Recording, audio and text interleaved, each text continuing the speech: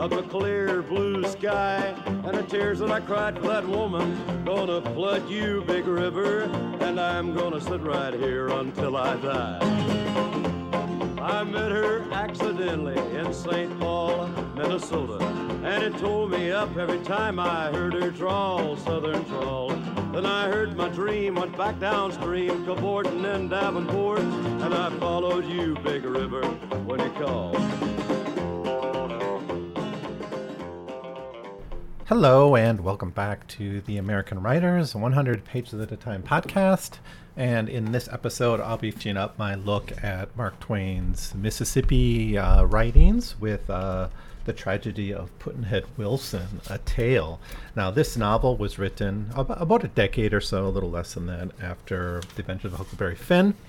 And it is about the color line, in part. It's also, well, it started out, when Mark Twain first was thinking about this novel, is he wanted to basically focus on a story about these Italian twins who arrive in America. So it was kind of like a tourism story, or reverse tourism story. And he was actually focusing on a pair of conjoined twins who were like big in the media at that time. And that's how he kind of started to frame the story.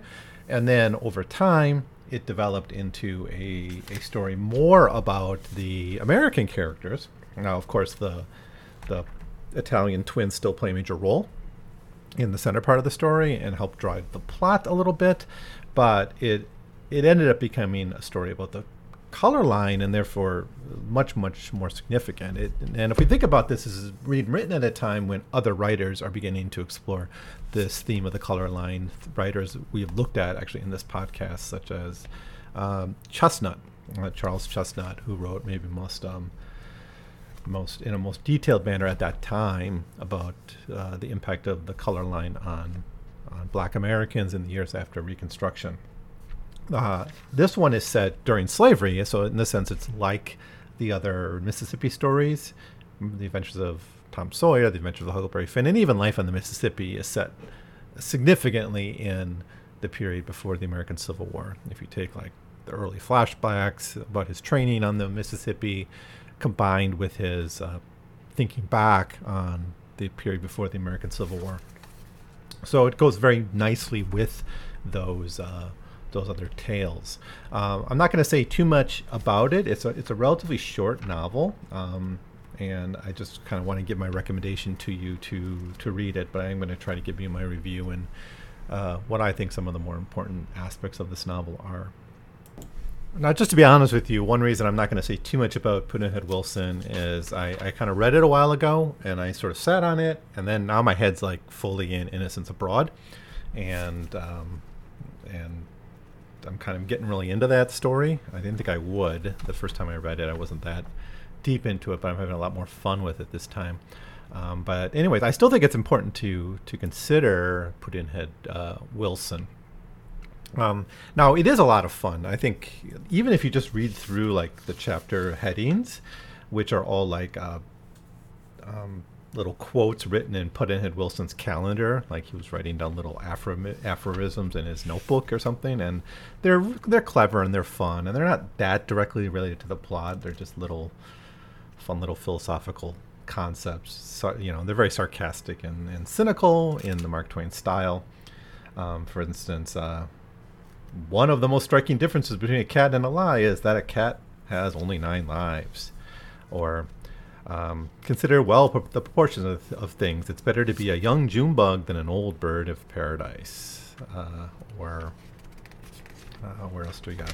Or just this advice on writing we get here. As to the adjective, when in doubt, strike it out.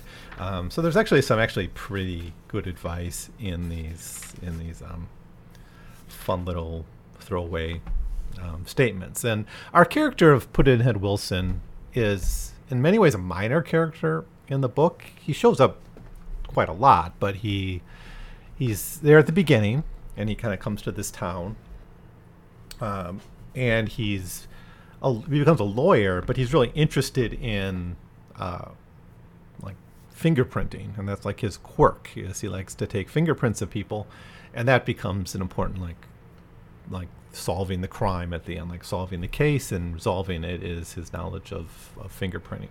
That's basically the mystery here of the identity. Now, it's also an important reminder of the brutality of slavery and the absurdity of Jim Crow segregation. It does both at the same time. Now, this is still in the early days of Jim Crow, but by the 1890s, it's being entrenched. It's being passed into law. After Reconstruction, there was Jim Crow wasn't a switch that was turned on overnight. It took a couple decades to be fully implemented in southern states. But by the 1890s, it was being well established in most southern states. And of course, you have the Plessy versus Ferguson trial, which is worth mentioning. This novel comes out 2 years after the Homer Plessy arrest. So he was arrested, as you might remember, for purchasing a train ticket for a white car in New Orleans. And it was like a white first-class car at a time when segregation on the trains was being enforced.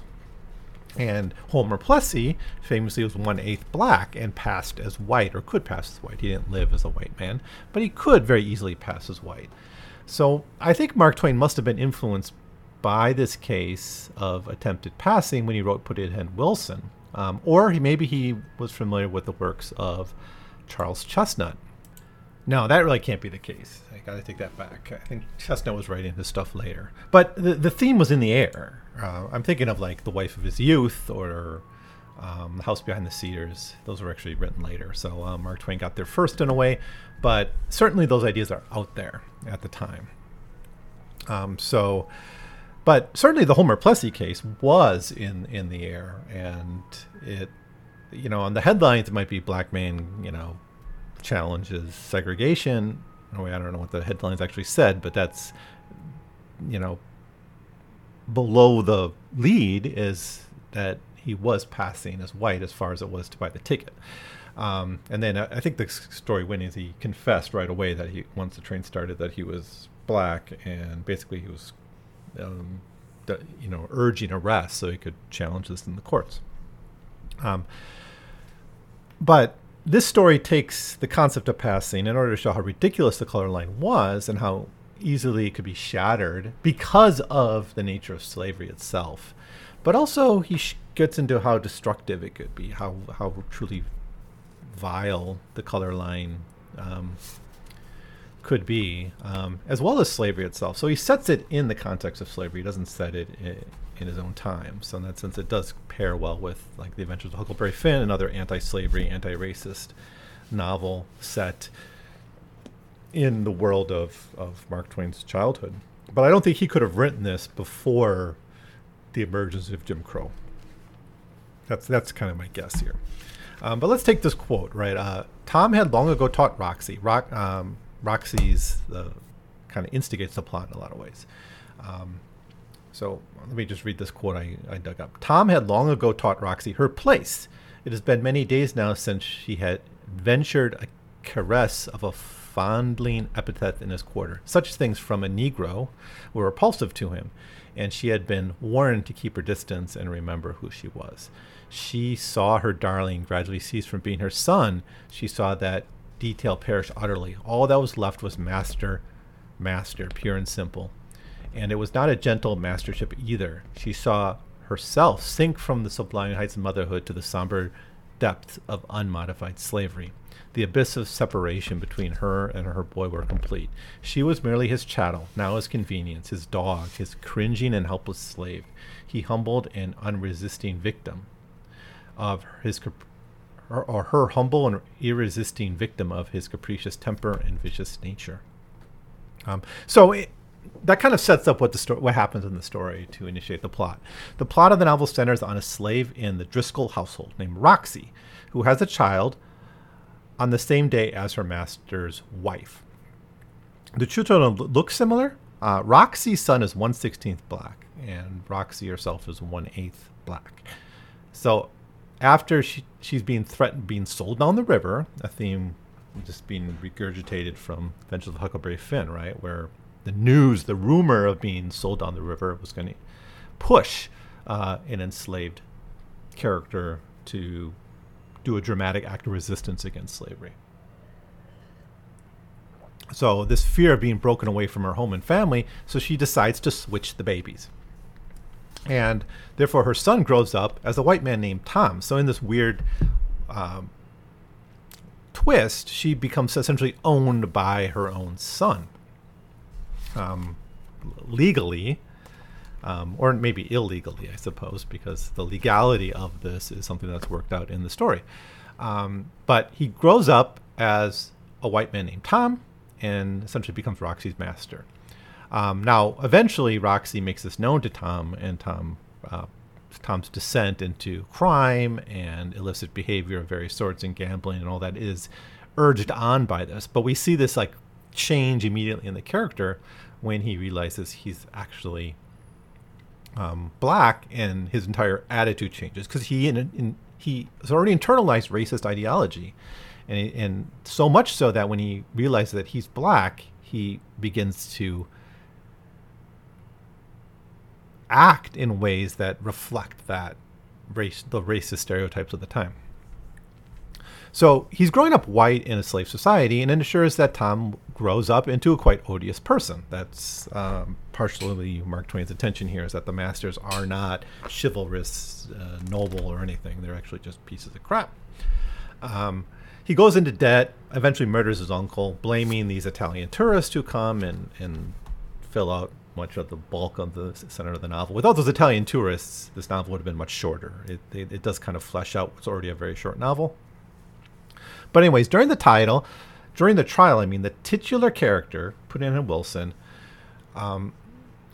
who's a brilliant lawyer, but he gained a reputation as being like the town idiot, and that his name is like a poorly constructed joke reflecting that. And through his lifelong study of fingerprints and this collection of fingerprints from people, including Roxy's children, the Driscoll child, and others, Tom is revealed as a black slave, the property of the Driscolls family. So in order to repair their losses, they sell this former master, now a slave, down the river. And that rectifies his debts in a way. Now, at the same time, they restore the rightful Driscoll heir, who's been living as a slave this whole time, being raised by black slaves all his life. And he's much more mild, much more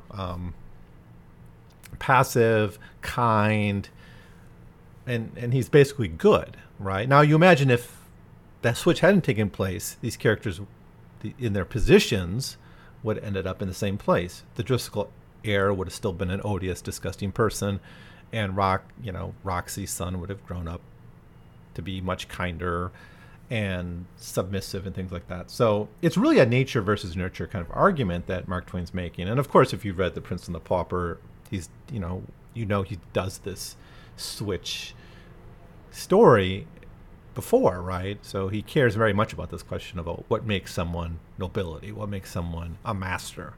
And it is, if it's just bloodline, somehow character like that, it's not so much like character makes one a master, it's that being a master makes one odious, right? And one loses their characteristics because they're in that context. They're in that environment. So how one is raised in respect to these hierarchical institutions and how that forms their values is something that is really the theme of the story, right? So I think it was years ago I saw this talk about a study that showed that when playing a rigged game of Monopoly, if you rig the game of Monopoly, the winner will become progressively more arrogant and indifferent to the other players, and gleeful and arrogant about that. So this seems to be a psychological reality that happens all the time, that people who are doing well, even if they're not doing well out of their own efforts, just luck, right? They become arrogant about that. It's like the person who was born with a silver spoon in their mouth will come to the conclusion that they earned it or they deserve it in some way. And they'll have to justify that. Now, if you can justify that through effort, right? Like if your dad gives you a job in a company and you can use that. You can say, oh, I inherited this company, but I ran it, right? I earned it in some way. That's why I deserve this money. Or if you're in a race society, you can say, well, it's my whiteness, right? I have this birthright due to my race. But anyways, we don't really know how Tom would have grown up if he had stayed a slave. But you guess he would have been like Chambers, the real Driscoll's son, being raised by Roxy, right? Now, one of the chapter leading quotes from Pudd'nhead Wilson's calendar states this, saying, training is everything. The piece was once a bitter almond. Cauliflower is nothing but cabbage with a college education. So I kind of like that, but I want to say broccoli, maybe, would be a better example. Of course, cauliflower just look like brains, but broccoli seems more intelligent to me of the vegetables. Twain's point seems to be that the color line is kind of foolish, especially it's developing in the context of the Jim Crow laws, and it's corrupting people. It's codifying these lines, which are going to influence people's behavior. This is like a more radical claim at the time than it would be today. We take this stuff for granted today, to the degree we are raised to at least reflect on anti-racist positions. Whether we become anti-racist or not, it's hard not to be exposed to those arguments anymore. And it was hard at the time too not to be exposed to those arguments, but there was more of a racist culture around people that could reinforce these views. But we often condemn people for not sharing our values, for instance, and it's hard to have empathy for people, and that's true in the color line too, where people lack empathy because they sit on one side of the color line. So whether, there's a broader application, I think, to the switch, right? And this idea that who we are and our successes and failures, our psychology, is a product of the context we're raised in. So it's not like people have really warped senses of justice. They're not capable of empathy, and that comes out of their background. So institutions cultivate our behavior and our psychology, and that's the argument being made in this novel, I think. Now, we have a lot here about the utter brutality of slavery.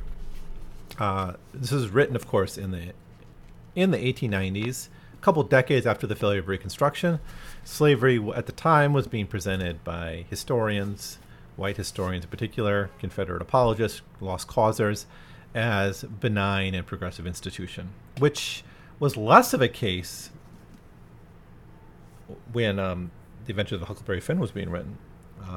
That deepened. Those arguments were being begun, but the lost causism is more of something that, like, the ideological underpinnings of Jim Crow. And as that Jim Crow got deeper, so did the ideology of neo-Confederacy, right? The revived Klan of the early 20th century and all that. Twain is here remembering slavery as it was. And of course, black writers are doing that too, but it wasn't as common among white writers who, even if they were interested in black culture in a way, they might be interested maybe in the folklore or something. They weren't writing a lot about the brutality of slavery, which was being downplayed as a odious institution by writers.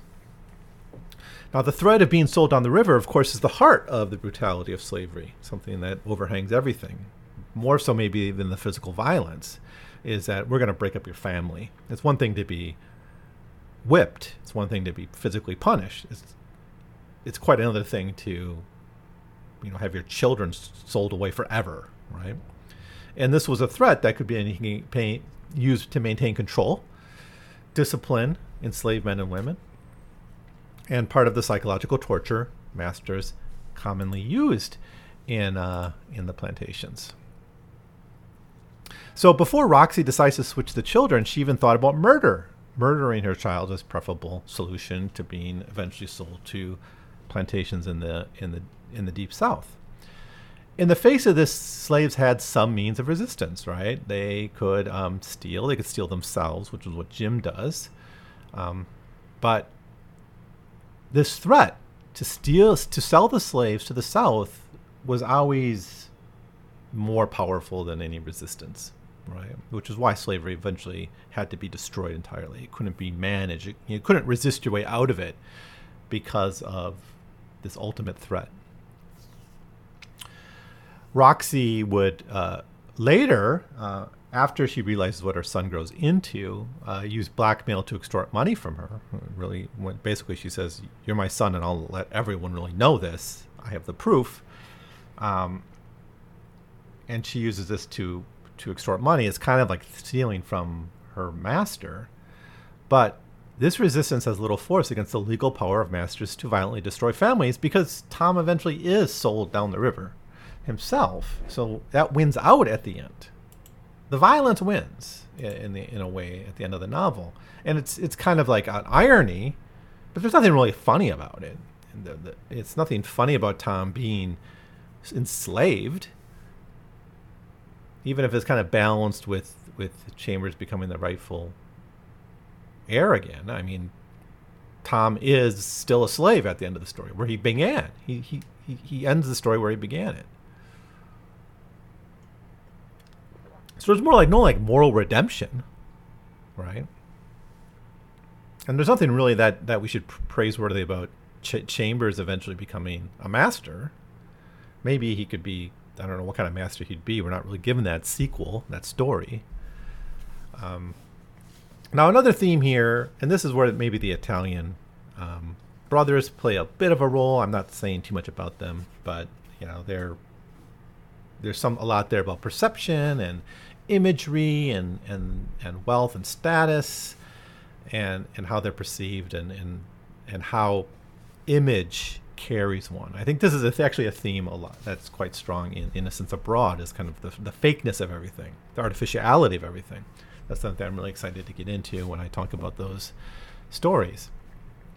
But if it's, ultimately at the heart of it is this relationship between Roxy and her real son and her adopted son and the system of slavery itself. If a slave becoming a master and a master can become a slave just by changing hats, it's not really clear where the ownership of wealth really is here. The wealth and power that comes from elite control is really just on a piece of paper. It's like the peasants with their rental agreements that they burned or whatever, thinking that would destroy the spell of our serfdom, during the French Revolution or whatever. But what's important here is it's being enforced by courts and law, right? The fiction is real. It's fictional, but it's really enforced by something very real, the power of the law, the power of the state. And it starts out the courts investigating this murder, but eventually it turns into a property transaction. Quote, "They rightfully claim that Tom was lawfully their property and had been so for 8 years, that they had already lost sufficiently in being deprived of his services during that long period, and ought not to be required to add anything to that loss.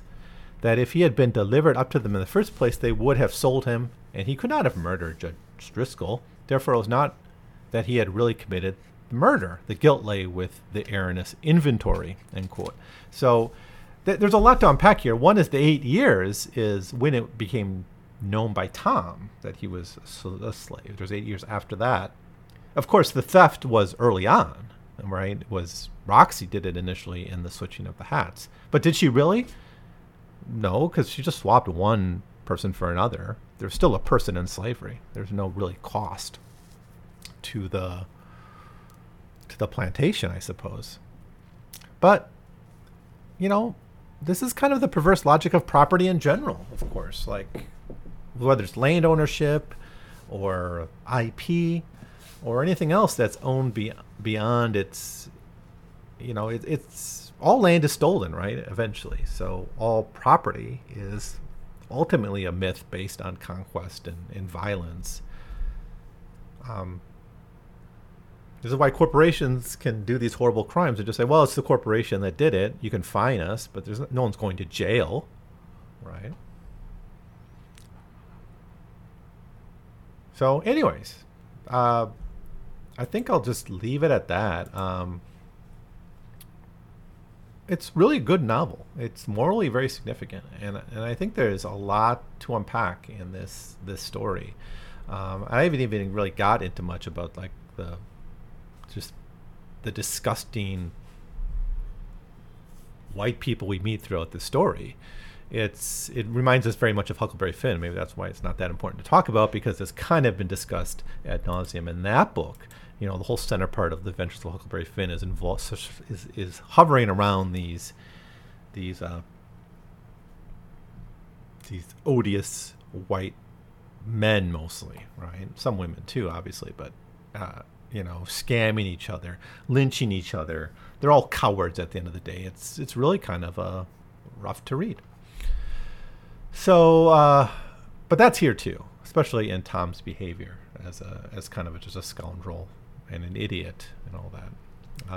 And then back to perception, we have the perception of Puddinhead Wilson as a Puddinghead. The whole name of the novel is a lie. It's a misperception. It's a misidentification.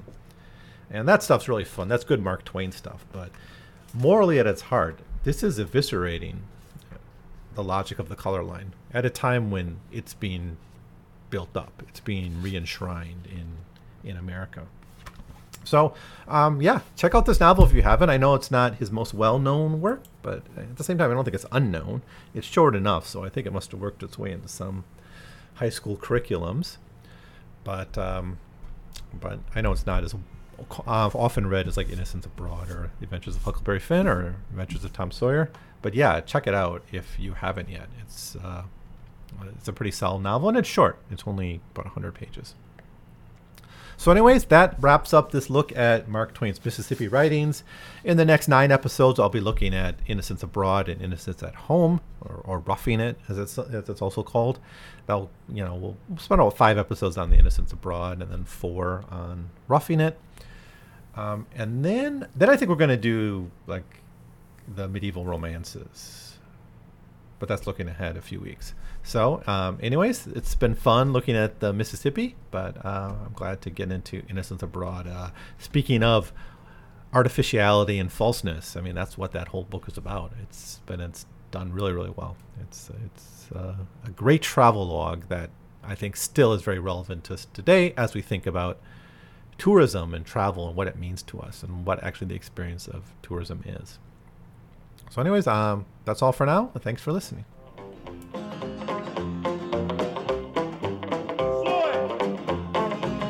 Then you took me to St. Louis, later on down the river. A freighter said she's been here, but she's gone, boy, she's gone. I found her trail in Memphis, but she just walked up the bluff. She raised a few eyebrows and then she went on down low. Now won't you bat it down by Baton Rouge, River Queen?